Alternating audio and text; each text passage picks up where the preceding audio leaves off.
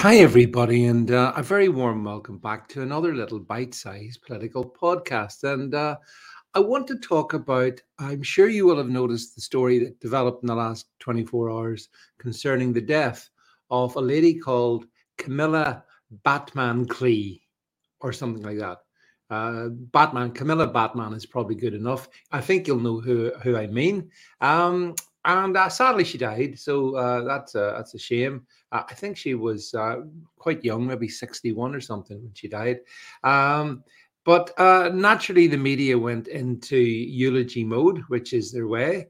And a lot of people were saying, yep, she's absolute hero, absolute hero. And that got me thinking back because I remember way back in my first incarnation on Twitter, Camilla and I had an exchange because I was questioning some of the things that Camilla was saying back then. And of course, I was a naughty boy. How dare I criticize her? And so, with that in sort of in mind, let's just consider how nobody epitomizes modern British society more than Camilla Batmanghelidjh.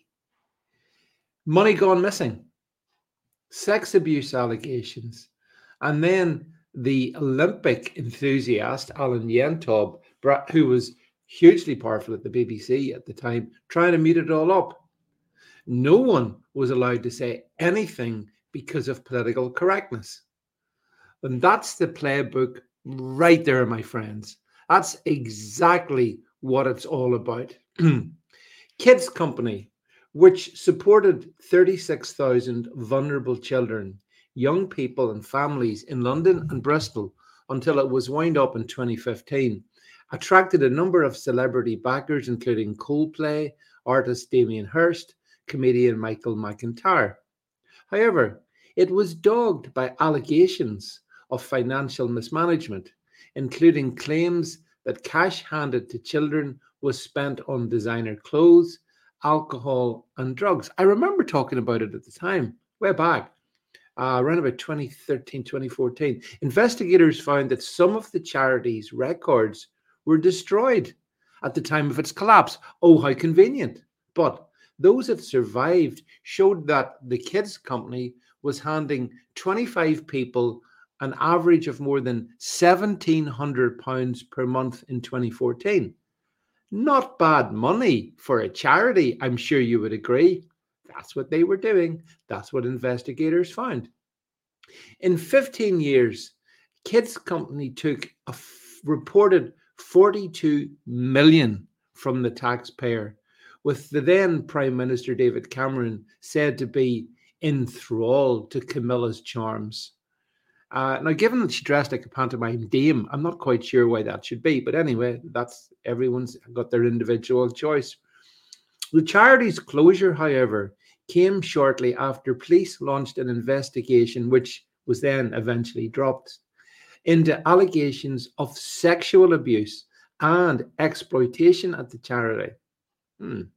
Doesn't no mention of that I noticed in the past 24 hours. The charity had several directors, including Mr. Alan Yentob of the BBC.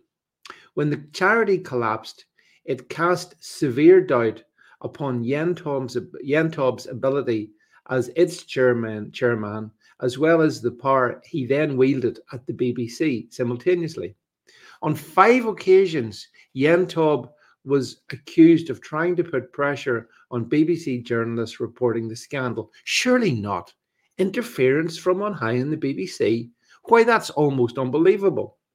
He even turned up to the Radio 4 programme studio uninvited, where Camilla was about to be interviewed. Yentob was later forced to step down as the BBC's creative director. And boy, if ever there's an oxymoron, that's it. In December 2015, after he admitted that his involvement in the Kids Company scandal had become a serious distraction to the broadcaster. Yentob had been accused of compromising the BBC's impartiality on at least 5 separate occasions by meddling with its coverage of the failed charity. Now, what I've just given you, those are just facts in the public realm, okay? So we know that Camila Batmanghelidjh's charity was seriously dodgy, and it did collapse after having received 42 million. And you got to wonder how that can be. Now, regarding the allegations concerning sexual abuse and such like, I don't know where they went to, where they came from, but all I know is that, like a lot of these entities, it's covered up and it's wrapped in sleaze, my friends.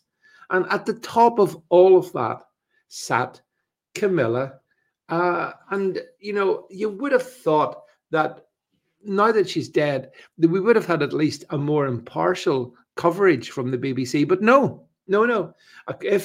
From what I've heard, she was basically a saint, such a good person who continued to be such a good person right up until the end.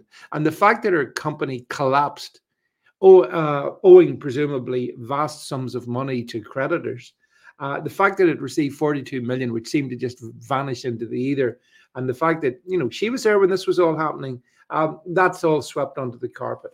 And that's why the British establishment, my friends, is an absolute cesspit. Thanks for listening.